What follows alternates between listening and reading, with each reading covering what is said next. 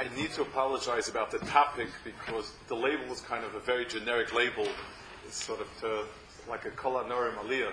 And we're deciding what to talk about, so a label needed to go out.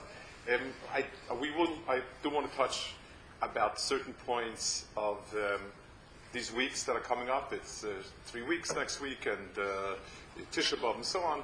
So I wanted to learn 2 or 3 points relevant. The first 2 or 3 points are sort of halachic points, not practical halacha, but more a sense of the thing. There's a Masorah that learning the halachas helps you connect to it.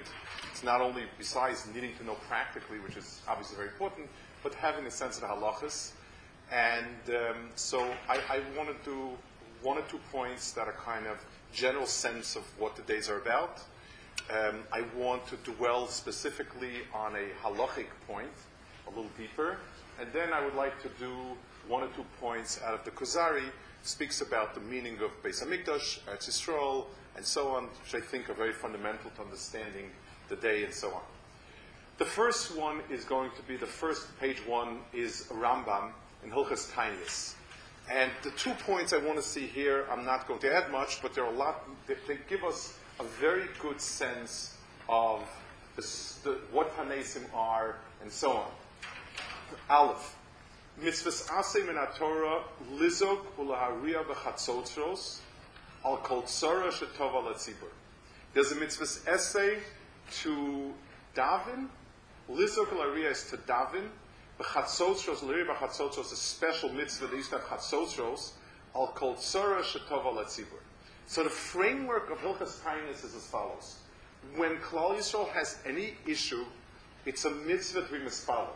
Even though there is a general mitzvah to mispalel every day, and some Rishonim hold yes, some Rishonim hold no, but on a time of a tzara, there is a mitzvah to mispalel, and that's what the pasuk says. Alat shenemar alat tzara tzara esrim esrim atzatzos. Kloma kol davar sheyitza lachem.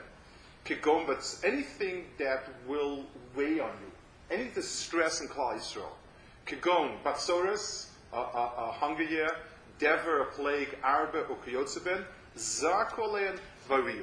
So the mitzvah's essay is always, whenever some event of distress happens in Klal Yisrael, to be mispala. And it's almost the opposite.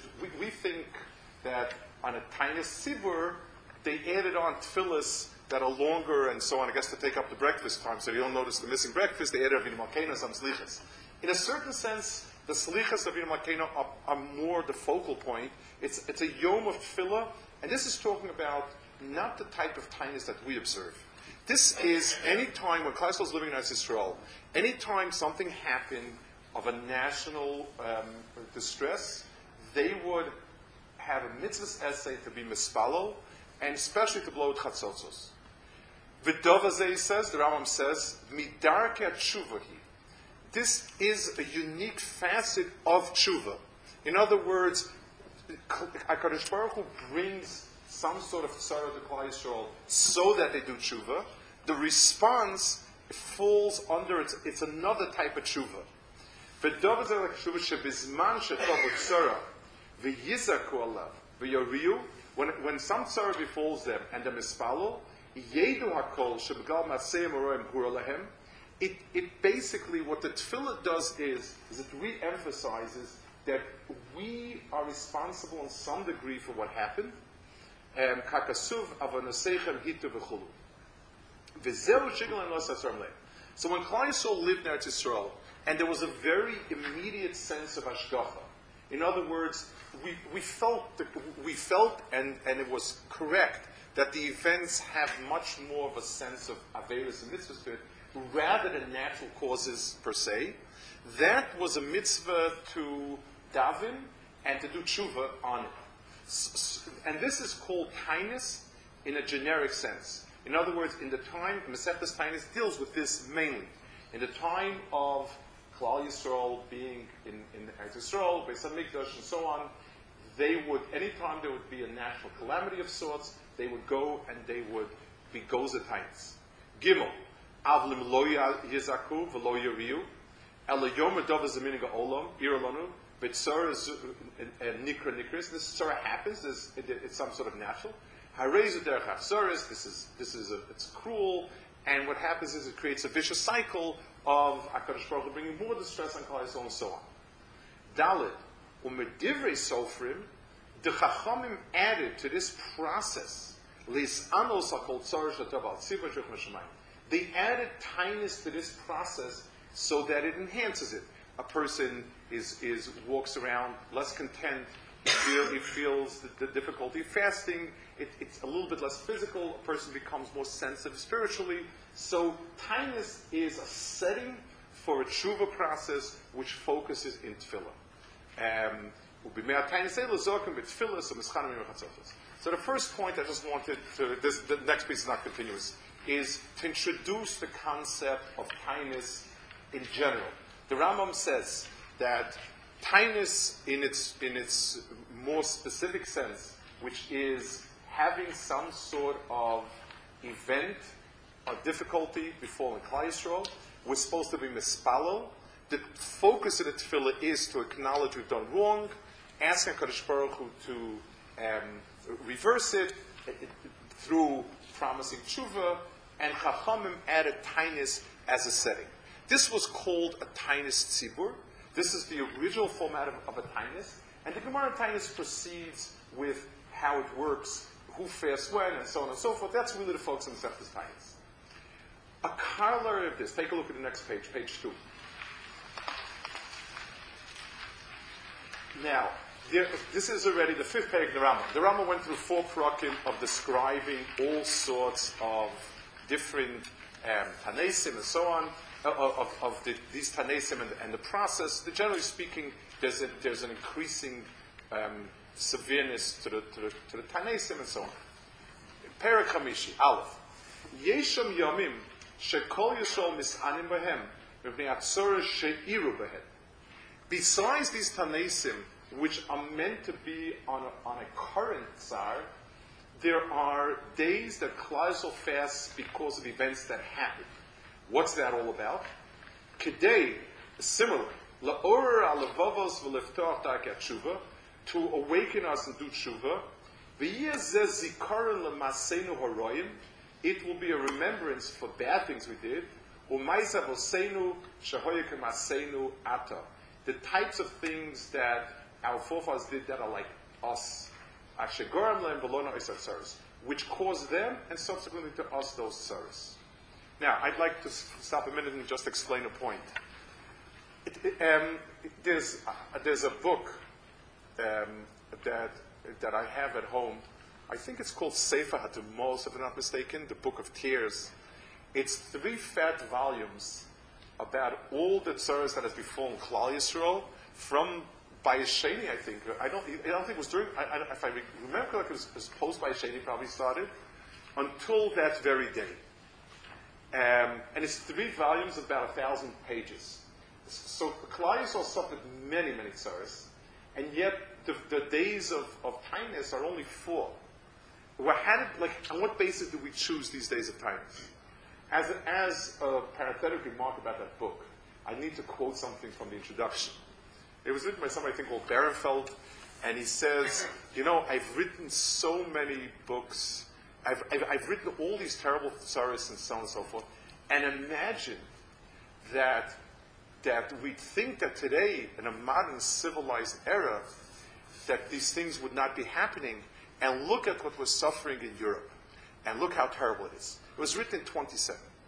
So that's 3 volumes. This is written in 1927. That's I found that stunning when I read it. No, he's reading, and I was thinking, yeah, of course, I would expect. And I say, 1 second, he writes it in 27. But at any rate, so where did Chachamim pick? I mean, if we'd be fasting all those days, we'd long be dead of starvation. I mean, there's not a day that's passed that hasn't. And the answer is the Rambam is pointing out, Chazal picked points that they feel are so deep in the psyche of Klal Yisrael, like Chet HaMeraglim, wasn't something that only happened then. Chazal have identified it as belonging somewhere still in the psyche of Klal Yisrael. Ched of the Egel, the Pasuk says, whenever some sorrow will come, you're going to get something of it. Because the Torah identified these elements as things that are very deep in the psyche of Israel. And therefore, these 4 days that David goes with Highness on, they serve to touch base that we have not yet gotten rid of all of those elements. The Gemara says a stira whether HaKadosh Baruch Hu punishes children or not. And HaKadosh Baruch Hu says it depends if they carry on with what their parents did wrong or not. Because if they carry on, then it's a deeper problem. It's a rooted problem, and you need to uproot it. So these days are special. They're also days of tshuva, but not for current sorrows, as much as for the fact that we need to open up and find out what happened over there. And then he goes through the Tzom Gedalia, and Asar B'Tevish, Asar B'Tammuz, and Tisha B'Av. Now, okay, so these were 2 introductions about Tainus in general that I felt it was important. Tainus Esther was a much later type of Tainus. In other words, the Rambam mentions it, it's a minhag, sort of, and that he mentions it. Hey, but these are the Tainus that's sort of about. So the first 2 points are Tainus in general, the essential Tainus where it comes from, and these Tainus. Now I'd like to dwell on a specific point about Tisha B'Av, and this is more of a halachic principle, and I would like to go a drop into depth. Let's look at page 3. The Rambam says, Ubekula, in all of these Tanesim, Ochlin v'shosin balayla, you can eat and drink at night, chutz mi Tisha B'Av, except for Tisha B'Av, which is exactly what we do. It's obviously Yom Kippur Yom Kippur doesn't belong in these categories. Yom Kippur has its own halachas, and it's not relevant to this. Vav, mishi kanes av, mimatim b'simcha. When Av comes about, you have to start being mimayit b'simcha, and he goes through the things that we do, the hair cutting and the cleaning and the washing, etc., etc. Zayin. Now, Tisha B'Av, he says, Leilu kiyom l'chol davar. Tisha B'Av, the night is like the day, meaning not only you can't eat, you can't wash, and so on. Ve'ein ochlin ela mibod yom. You can only eat when it's still day. U'bein hashmoshes shelo, and bein hashmoshes also Yom Kippur is also like Yom Kippur. Now, let's maybe just finish the halacha, and then we'll try to deal with the pieces. A person should not eat meat or drink wine in the Surah Mafsikba. He can drink like something that's just fresh off the press. You can eat all salted meat. I guess technically salami would work, but we don't. And so on. Let's look over this halacha a little more intensely. The first thing that strikes us is Bein Hashmashas Shelo Asik Yom Kippur. It's Bein Hashmashas is also like Yom Kippur. Now, the first problem is that we know that Bein Hashmashas is halachically a category of a suffix. That's what its category is. The halacha is any suffix that arises the chumrah, any suffix that is the kula. We don't always cut the line. We don't always look for the kula. You know, if somebody has a suffix, if it's already after the night to eat some gedai or whatever, it technically, if it's a real suffix, it also dies a suffix the rabbanah kula. But you know, it's not a mitzvah to cut it down to the line. But fine. Tisha B'Av is also the rabbanon. It's only the rabbanon, and he says it's usher to eat bein hashmashas. For us, L'mashal, if somebody would ask us on a tiniest rabbanon, like Tzom Gedalia, it's the morning already, and we're not sure if it's day or not. Somebody would ask Rabbi Rosenbaum, can I eat or not? The answer would be, if you don't have to, it's already a suffix, stay out. If we really, if push comes to shove, so, okay, if even if it's not Pikuach Nefesh, but there's some Rabbanah Kula. But the Rambam, we would pass off Rabbanah Kula. Where does he get the halacha? So it's a Gemara. It's a Gemara in Pesachim. and take a look at page 4. The Gemara has a shaila. It says that there's Tisha B'Av and Yom Kippur are similar in almost every aspect. The Gemara goes through trying to find out where there would be a difference. And the Gemara says it's Darash Rava, Ubers and Nikas Anas Lashim, like Dash Anas Lashim Yom Kippur. It's in the middle, I'm just quoting it random. Ubein Hashmash also. So it does say that there are Asam Ben Hashmashos of Yom Kippur, and it does say Asam Ben Hashmashos of Tisha B'Av. Fine. So let's say the Rabbanan made a Chumrah. The Rabbanan said it's Asr because it's Chomer, it's a tiniest, it's a very Chomer-like time and so on. But what's the mashal like Yom Kippur? It's not like Yom Kippur. Yom Kippur is also because Sofik the rice is l'chumrah. Tisha B'Av, you're not allowed it at night, you're not allowed it in the day, but it's not the reason why it's osir is not because it's Yom Kippur. You know, if let's just give a mashal, if I want to sharpen what bothers me in the lashon. When you give a mashal, when you give an analogy has to be as close to heart. So the mashal, if I see somebody eating a piece of something or other that it's not sure if it's kosher or not, and I think it's not so kosher, but this person is kind of he doesn't care about it, he's callous. So I tell him, you should know, if you're eating X, it's like you're eating a piece of chazan. That's a very, very good analogy, because he just thinks it's not quite a treif, and I'm telling you, it's really treif. That analogy is common. But if I tell him, if you eat this, it's like you're wearing shackles. Well, yes, they're both alive, but it's a sloppy analogy. You know, it doesn't logically, an analogy like that is sloppy. I mean, you're trying to sharpen your point with the analogy. I'm not saying it's like that. The Rambam says, well, you should know that it's Asr is like Yom Kippur.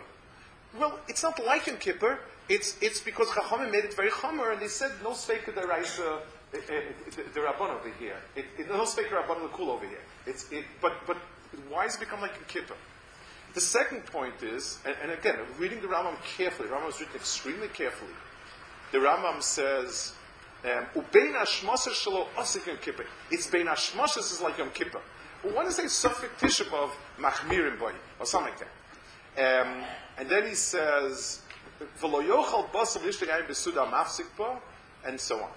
I'm a little bit. The Rambam's division of halachas are also very careful. Not eating basar and drinking wine and so on and so forth. These are kind of minhagim of a whole different order than this din of fasting on Yom Kippur, on not eating during Bein Hashmashos. The Rambam should have made it a new halacha somewhere afterwards. It should have continued. And what about Sudas Mafsekes? But not together. Here he's listing the main halachas. He spoke about the tainis, the dinei kibbutz, sipurs, so on and so forth, and so on. He also, if anything, I would have stuck in this halacha right at the top line. In every time you can eat and drink at night except for Tisha B'Av. And then I would have gone on to it. The Rambam cuts a new halacha here, which includes Sudas Mafsekes. Also seems to be very sloppy. The right way to do it would have been, you can't eat in day and the night, and Ben Hashmashis is no heta. Then he lists the other thing, and then he goes on to Sudas Mafsekes, which is kind of a minor type of halacha. I will not. There are other details. If anyone has the time, the Minchas Chinuch speaks a lot about this on page 5. I'm not going to go into it, but take a look at the Chinuch on page 5. The Sefer Chinuch is a Rishon. We don't know who he is exactly. We know he was a Levi. His name was Aaron, but we haven't identified. He was definitely Rashba's. He was from the big Rishonim. And his lashon it's the middle of that page. The middle of page 5 is the Chinuch. Vodiacha. He says like this. He says, you know what? I'm going to tell you a little bit about Tisha B'Av, even though it has nothing to do with Yom Kippur. It's the page that reversed it. It's page 6 starts the piece. And he says, I will now speak a little bit about Tisha B'Av, even though it's very different Yom Kippur.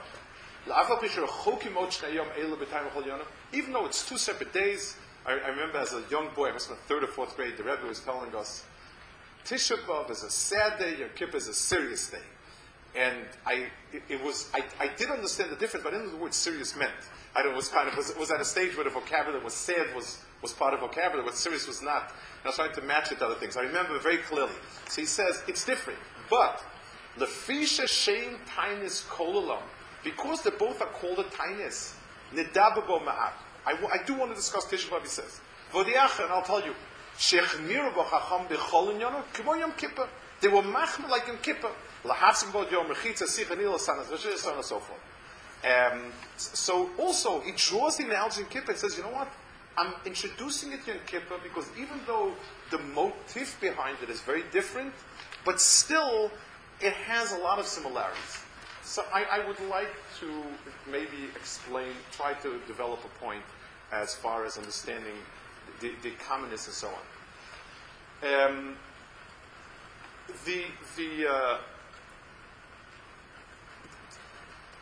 The halacha b'chlal, Suda Mafsekes, is also, it seems to us like it's hard to understand that Suda Mafsekes, it says you're not allowed to eat 2 tafshilim Suda Mafsekes. You can't eat 2 cooked items, and that's why the minhag is you eat a hard-boiled egg, a piece of bread, and water, so the tafshil is the hard-boiled egg, and so on. It's something that's a little bit hard to be koveya, because Suda Mafsekes doesn't seem to be a real entity unto itself. It should be the last meal you eat before the tainus. There's no mitzvah. Is there a mitzvah to sit and eat Suda Mafsekes? What if a guy didn't eat Suda Mafsekes? Is he missing something? Suda Mafsekes happens to be the last time you eat before. But it seems that Suda Mafsekes is an entity. What is it that and I once heard from Shmuel Kamenetsky once at a shir, and he quoted his father that Suda Mafsekes is a positive entity. It's not just the last time you have to eat. It shouldn't be, 2 things. So I'd like to describe it as follows. There is no such thing in halacha as a unit of time that starts in the morning and finishes at night. There's no such unit. Yom as a unit, as an entity, is from night through the day. When Chachamim were goes to fast from morning till night on the regular tainus, it's not really, we call it a tainus, but it's not a Yom Tzom. It's not a day that has gotten a meaning on the calendar. We fast, we refrain from eating because that stimulates us to do tshuva and it's mahoras and so on and so forth. But it's not a tainus in the sense of being a Yom tainus. So therefore, it's something which we fast during that day, and it's called a tainus shows. The Chazal call that type of tainus a tainus shows because it's an amount of time not to eat. You haven't, I don't want to use the word sanctified, but you haven't dedicated the day as a Yom Tainus. A Yom Tainus, in the sense that what's called a Tainus Tzibur, what Masechet Tainus deals with in its original form, is a unit of time, which is a morning and a night that is a Yom Tainus. We have one, which is Yom Kippur. Yom Kippur is a Yom Kadosh, it's a Yom Kadosh, and it's a Yom Tzom. Yom Tzom Kippur. It's a day that has a sanctity of Kedusha, and it has a dedication of Tainus. Kitshul Tzom, it says in the Pasuk. Dedicate a fast. Kiru Atzara. Then, there are other days that Chachamim said, fasting will help the process of remembering what happened, understanding where we've gone wrong with it, and doing tshuva and so on and so forth. Then there's a second category, and that's Tisha B'Av. Tisha B'Av, the Chachamim said it's going to be a Yom of Tainus. And the only model that we have for that is Yom Kippur. So if we're looking for a model of a Yom, that's the only thing, because the other fast days, Tisha B'Av is not a super Shavasa B'Tammuz. It's an analogy to Yom Kippur, because that's what it is. It's a day that's been dedicated to fasting, and therefore, what's Nogeya the halacha of the suffix of Ben Hashmashos, that's a very important suffix, because other sfeikos, for instance, if you pass in a Shaila, if somebody comes to you who doesn't feel well on Tisha B'Av, it's a very different Shaila to paskin than if you don't feel well on Yom Kippur. It's two worlds. It's not the same. You don't pass yourself the Chumrah on Tisha B'Av and anything else.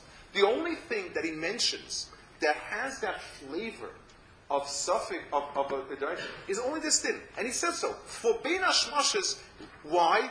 Because in this prat, since we want it to be a day of Tainus, and the only model that we have for a day is in Kippur, so we made a takana that it be the same.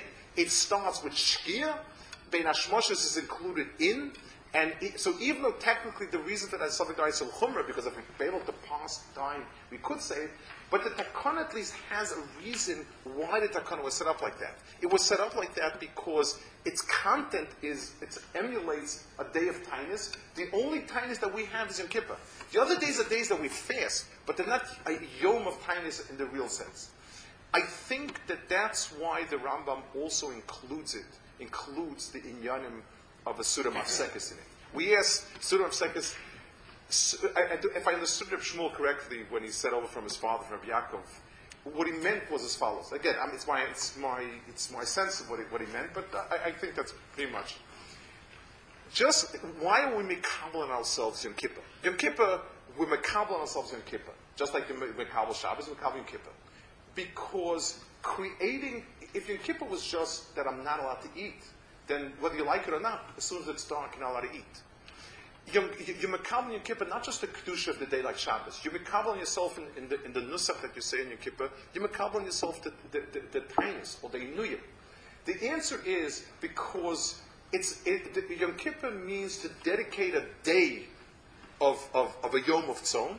These are elements of the Yom, and therefore accepting it is an important part of it. And that's why Surah Mafsekes is an important element, because Surah Mafsekes means I am cutting now. Cut the day and start now a new day.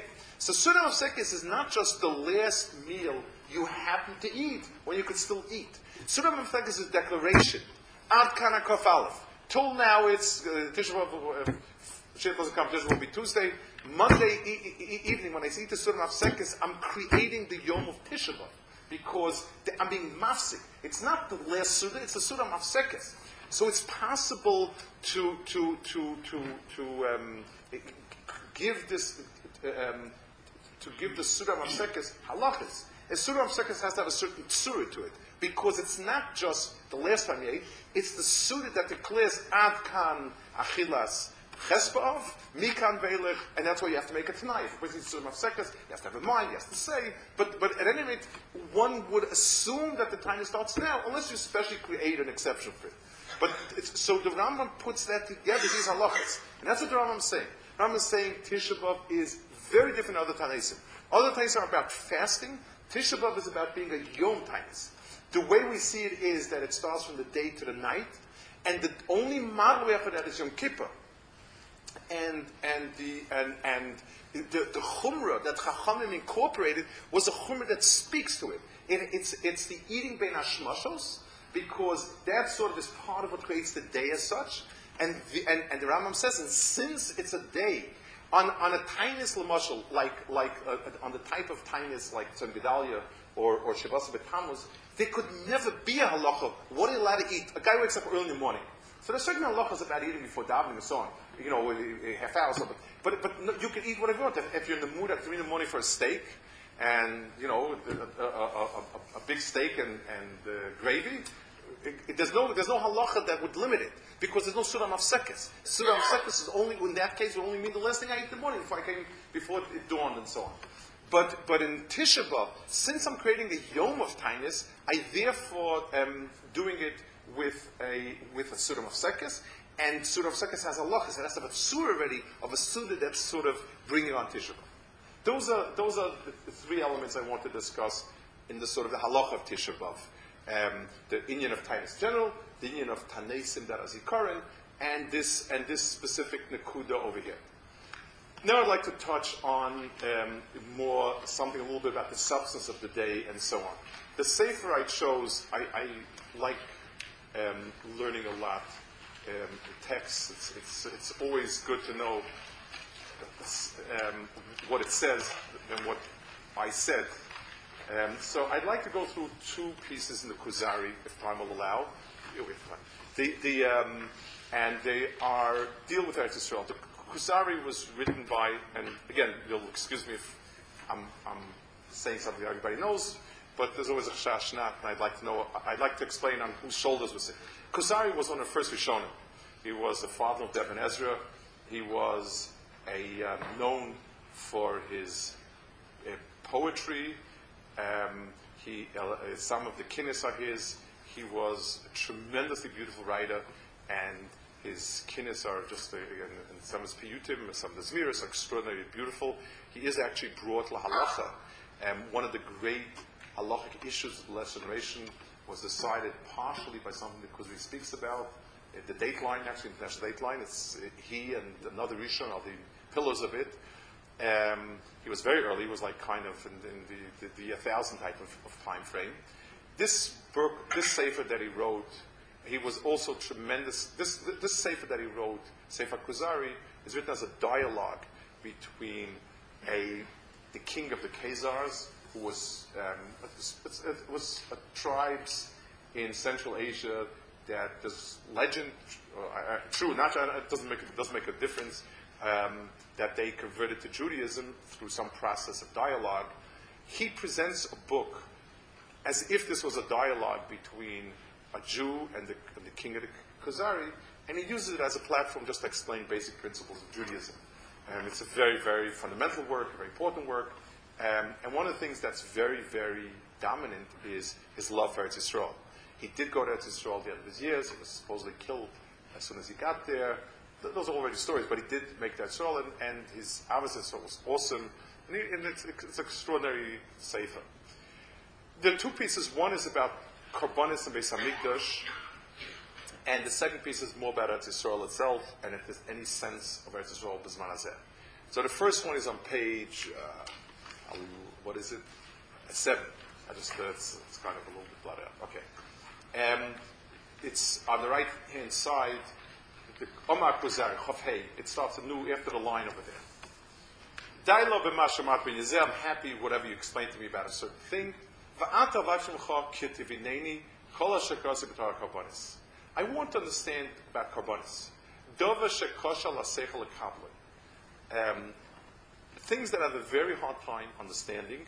It's just a rational person doesn't deal well with these things. L'mashal, it says, Mashanema, as korban ilachmi l'isha re'ech nechoichi.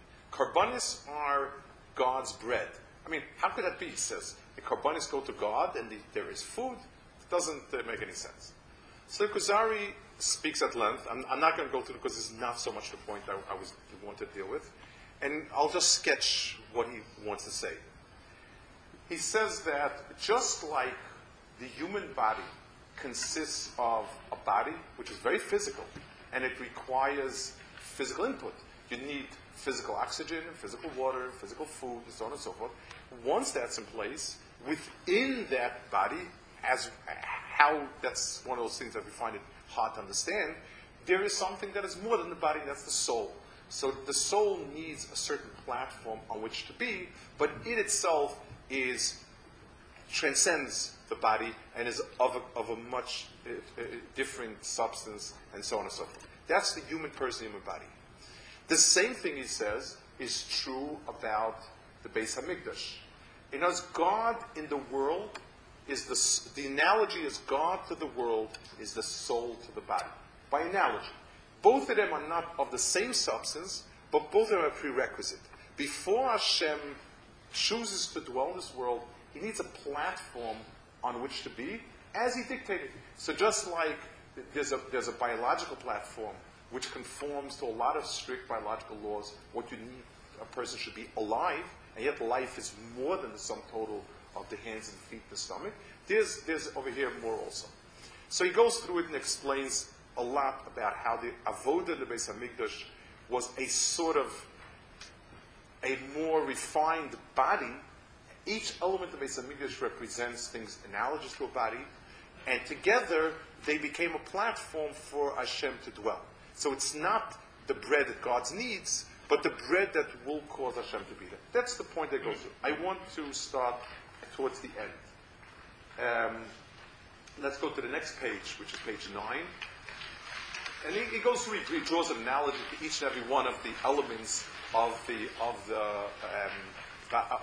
body and so on. The little Chavzayin, Omar Kuzari. I really like that mashal. It's really good. Ulam, he says, there's something missing. You told me what the hands are, what the feet is, what the stomach, what the liver, what the kidneys. We're missing the head. So the Chaver, the Jew answers. Says, the root of wisdom is Aseres HaDibris, Mufkat Ba'ara, which is in the Ara. Asher Madregas Aleif, which was sort of the heart. Ushluchosov, Hein Divrei Sefer Torah. Shusam Mitzad and the veins and everything comes from it is the Torah. Kakasur v'samtes Mitzad Aron b'Yis Hashem L'Keichem. Po hamokar l'shtei hachachmas. Here you have two wisdoms are there in one place. Chachmas HaTorah, Shenoserem HaKohanim, the wisdom of Torah, v'chachmas halokus, and divine wisdom, Shenoserem HaNeviim, who are the prophets.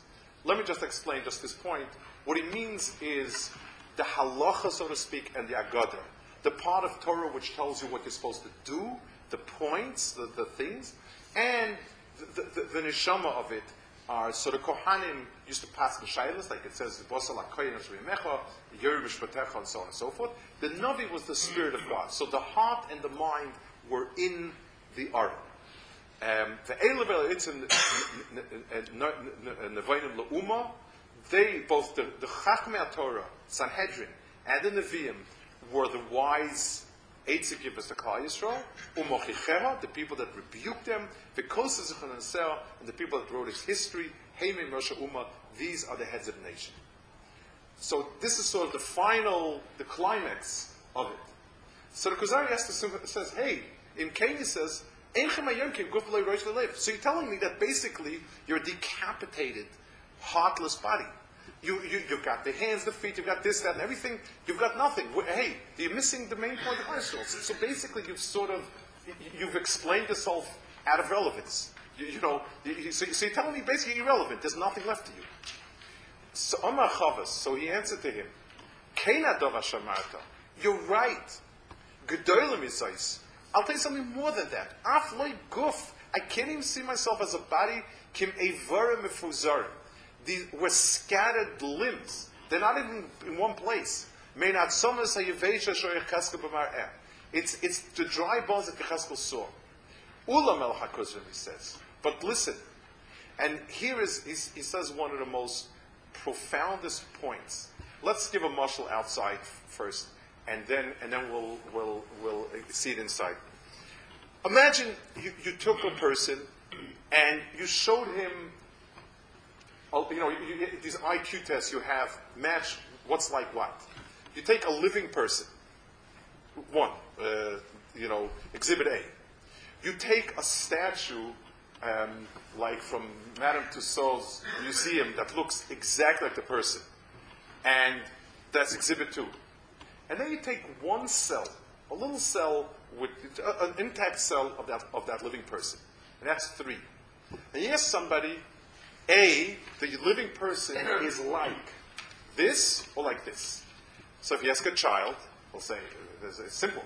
They look exactly alike. Like you couldn't tell the difference. It's like I remember there was a museum like that in New York. I forgot what it was called. Also had these very lifelike models.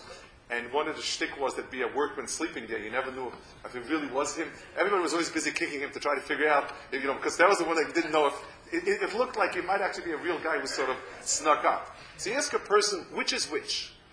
Which is more? The answer is that look-alike is dead and will forever never be dead, and it only looks alike. A living cell, a cell, not even living, if it has the DNA, it can become that person all over again. The same thing. He says, Ulam el hakuzim, hatzomas ahein, those dry bones, asher nishtaya ben dvarma mitevad al-chaim, that have something left over from the living one.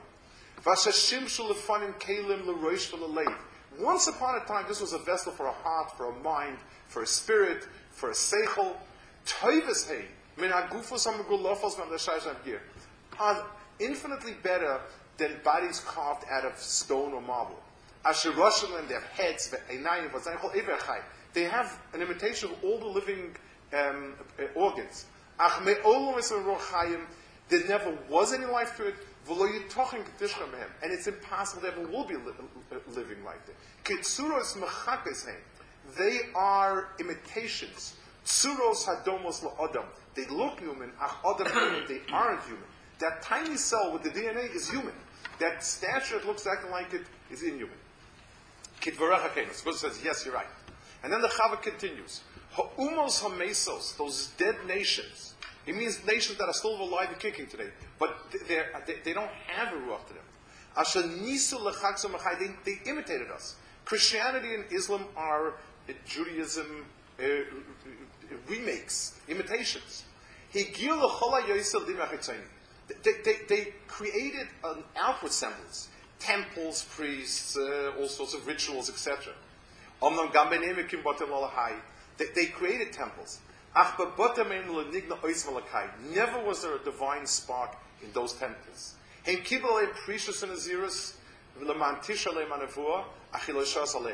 went through the rituals of prophecy. They never received it. He says, I'll tell you something else. When they did wrong, when they sinned, they never had fire come down Shemayim, they never had a Holocaust. Nothing. Just like a living, hand of something's living. I remember I once went to the dentist and there was an issue of possibly root canal. So he touches it with something like very hot. He asked me, do you feel any pain? I said, no. Then he touches something very cold. And no. So I felt good. I said, it doesn't hurt. He says, buddy, it's dead. It's coming out. You know, if an ummah, we recognize a living organism is always responding. Pleasure and pain are the same in measuring something living. And therefore he says these nations, they never had ruchnius, they never had a real elokus, and they never suffered what we suffered because it's dead. When it's dead, there's no pain feedback. He said, HaKadosh Baruch doesn't feedback. They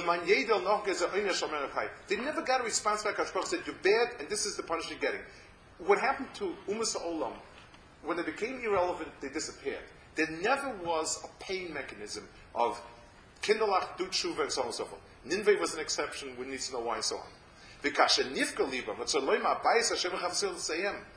When something happened to their temples, nothing, they didn't, destroying the temples did nothing to them.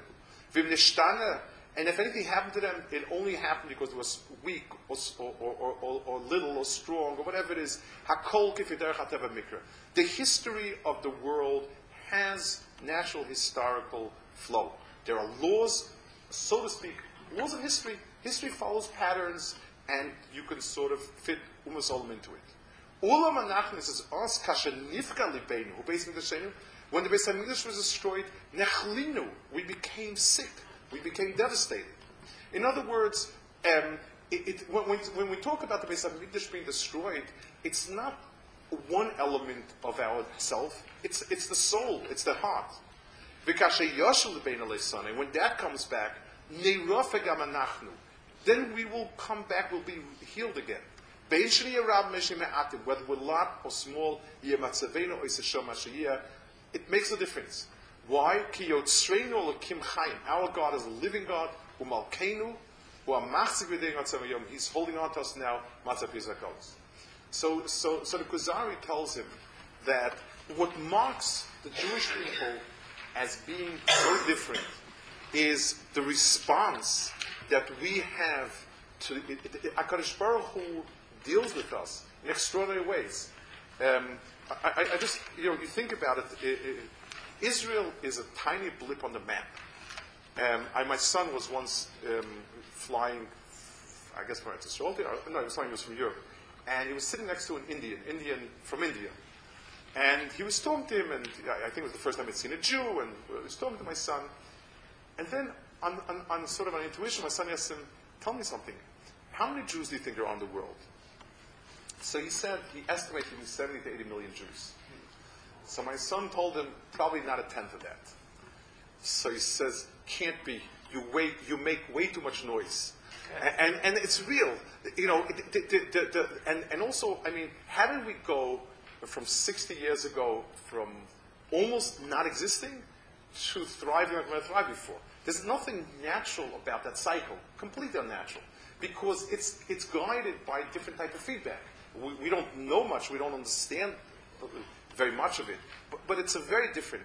And that's why we carry ourselves, even though we're not prominent, we carry ourselves in a way that is a testimony to HaKadosh Baruch Hu, because when our ruchnistic matzav is bad, then everything collapses. And that's why we keep looking back to the Beis HaMikdash destruction as being the root of all our things that went wrong, because that's really so. Just like when you take someone who suffered something as a trauma when he's young, you keep referring back to that all his life, because that was a very, very essential part of a person. Beis HaMikdash is a very much essential part of ourselves, and therefore sorrows that come after that come from it.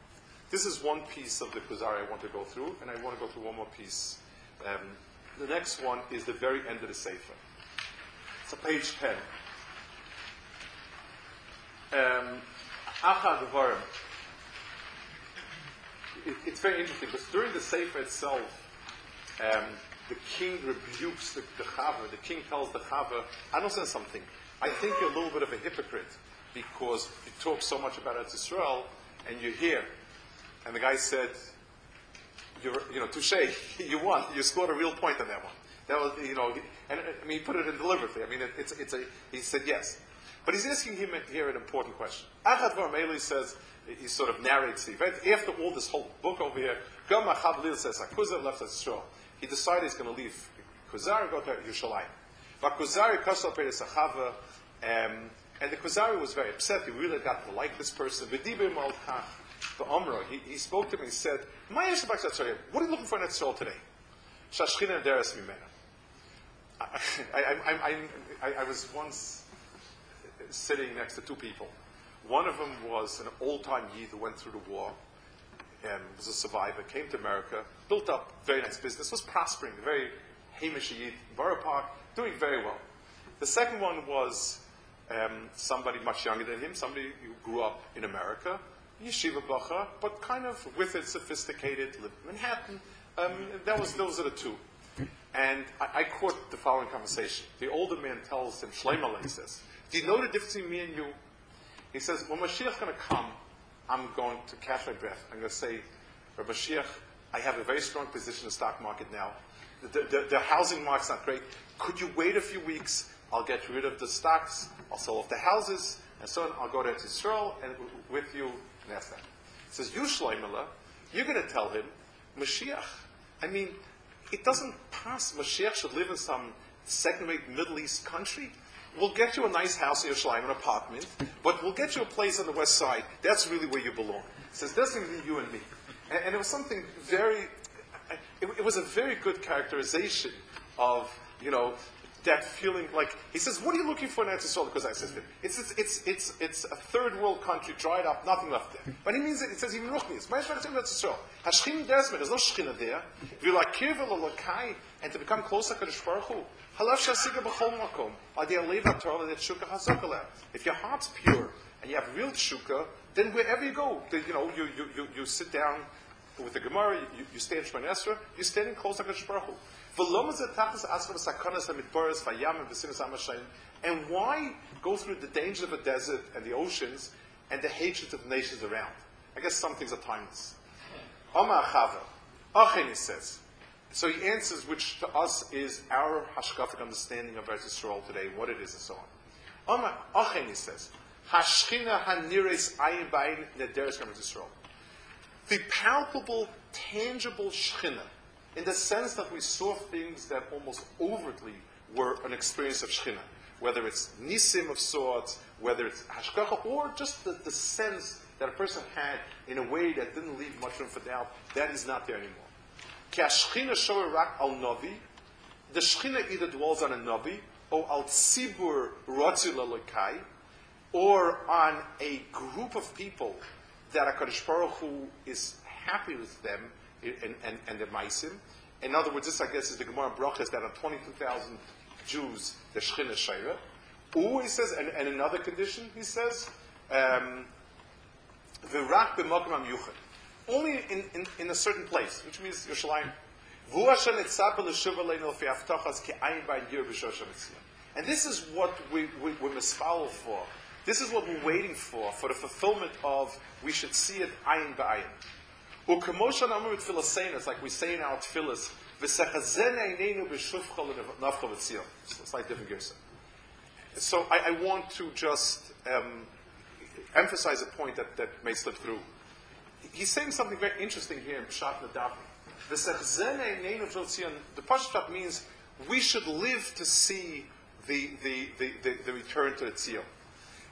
The point that he's emphasizing is the return to Tzion is the quote-unquote visible perception of HaKadosh Baruch Hu. I think in line with the way he's describing it means, right now we have to sort of extrapolate the divine from things. We should be zocha. HaKadosh Baruch Hu returning to Tzion is kind of a perception analogous to sight. Aval Shechina Nisteres, but there's a hidden Shechina, a Ruchnius.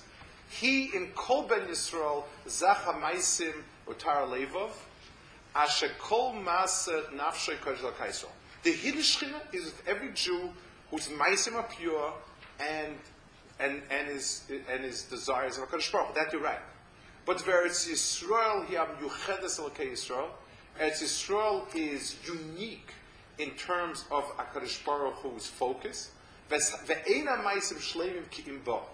And the Maisim are not really complete except in Eretz Yisrael. In other words, Eretz Yisrael adds a dimension to our ruchnistic fulfillment of mitzvahs that we don't have in Chutz La'aretz.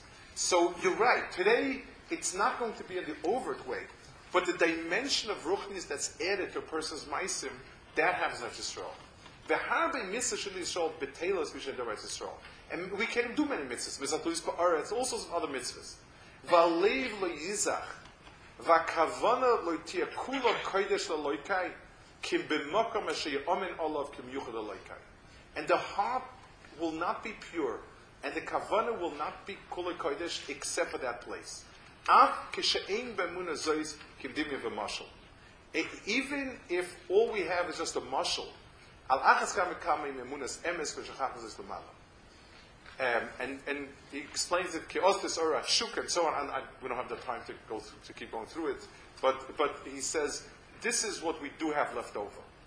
As far as the sakana goes, he says, people for business put themselves in a lot of greater danger and so on. And so I want to just re-emphasize this point here also. If somebody will tell you, if you speak to, I want to put a very clear focus how we understand it, so how to kuzari. Let's say I'm talking to a great somebody with tremendous musical talent and accomplishment. And he tells me, all the other fiddles grate on your nerve. A Stradivarius is the only thing that's beautiful. You just pick up Stradivarius and it plays by itself. So I said to myself, okay, it costs a lot of money, but you save yourself on the lessons. I'm also not terribly capable. A public disclaimer, I play absolutely nothing. And here I have my chance to make it big. So I go out and buy a Stradivarius. What do I get for that? Nothing. Because I'm not playing. If I knew how to play, and if I were to play, there's Eina Doma the two, yes, he's right. There's no comparison to this. Eretz Yisrael in itself, one should be very wary of automatic kedushas. Nothing in Judaism comes automatically, and you can't be automatically closer to HaKadosh Baruch Hu. There's no such thing as automatic. It requires input. So if somebody says, by being in Eretz Yisrael, you are a different person, my answer would be no. Eretz Yisrael is where you can be another person. And it's important to bear it in mind. It's not a substitute for accomplishment. So on the one hand, we have a frustrating situation where even Bizman Hazeh, whatever we do doesn't quite carry the dimension of Kedusha that it does in Eretz Yisrael. That's something that is true. But it's only true in as much as we do something. If we don't do something, then Eretz Yisrael itself is, in a certain sense, it's a bigger heartache when a person does have it and is not using it. So Eretz Yisrael, for us, the word religion and Zionism, in its right definition, doesn't go together. It's one and the same. What we're looking for in Eretz Yisrael is that sense that is really a person's focal point for his life. We believe that our life is dedicated to becoming close to HaKadosh Baruch Hu. Everything that we do, everything that's asked of us, is with that focus to make a person nobler, more of a spirit than a physical presence, and that makes you close to HaKadosh Baruch Hu. Eretz Yisrael is the framework where it can happen to a degree that can never happen in Chutz La'aretz. But it's one and the same. There is no one without the other. They are the same thing. It's just one is action, one is place, and when Mashiach comes is the time element. Those are all three dimensions of one and the same description. So the 2 points in Kuzari, these are very profound points, and if you have a feel for the language, it's extraordinary. His beauty of the language is simply, even though it's a translation, but just the two things. The first one was he spoke about Klal Yisrael and the Beis Hamikdash being the repository for the heart Neshama Klal Yisrael, for the fact that Bisman Hazeh, when there is no Beis Hamikdash, in a certain sense, we are decapitated, heartless, we're missing, and everything is just scattered. We don't have a nation. We have a lot of people huddling together, but a sense of a real nation we can't have because the neshama of it is missing. But what we do have is the smallest thing that we have are the genes of a living organism. And everything that we have has itself the ability to sprout. It's like a plant. Almost anything of it that put in the right conditions, it'll sprout anew because it's life. That's the nature of living things. So Klal Yisrael might be ground to dust, but it's not dust, it's spores. And every bit of it has itself a neshama to grow out. That's the first point he made. Whereas whatever splendor the Goyim have has no neshama to it, and it's dead. It's a museum piece. It's not a living entity. The second piece they spoke of is what Eretz Yisrael is, and he explains that Eretz Yisrael, we do not have the overt Hashras Hashem that we had, and that's our Tfilos Sachzena. That's what we hope for Laselovo. Eretz Yisrael for us today does carry, however, the ability to bring out the best, to bring out our most ruchnistic side. Whatever we do, if we do it in Eretz Yisrael, it has a lot more potential than we do in Chutz La'aretz. That's why a person yearns to live in Eretz Yisrael now, and that's what we're looking forward to. Very good.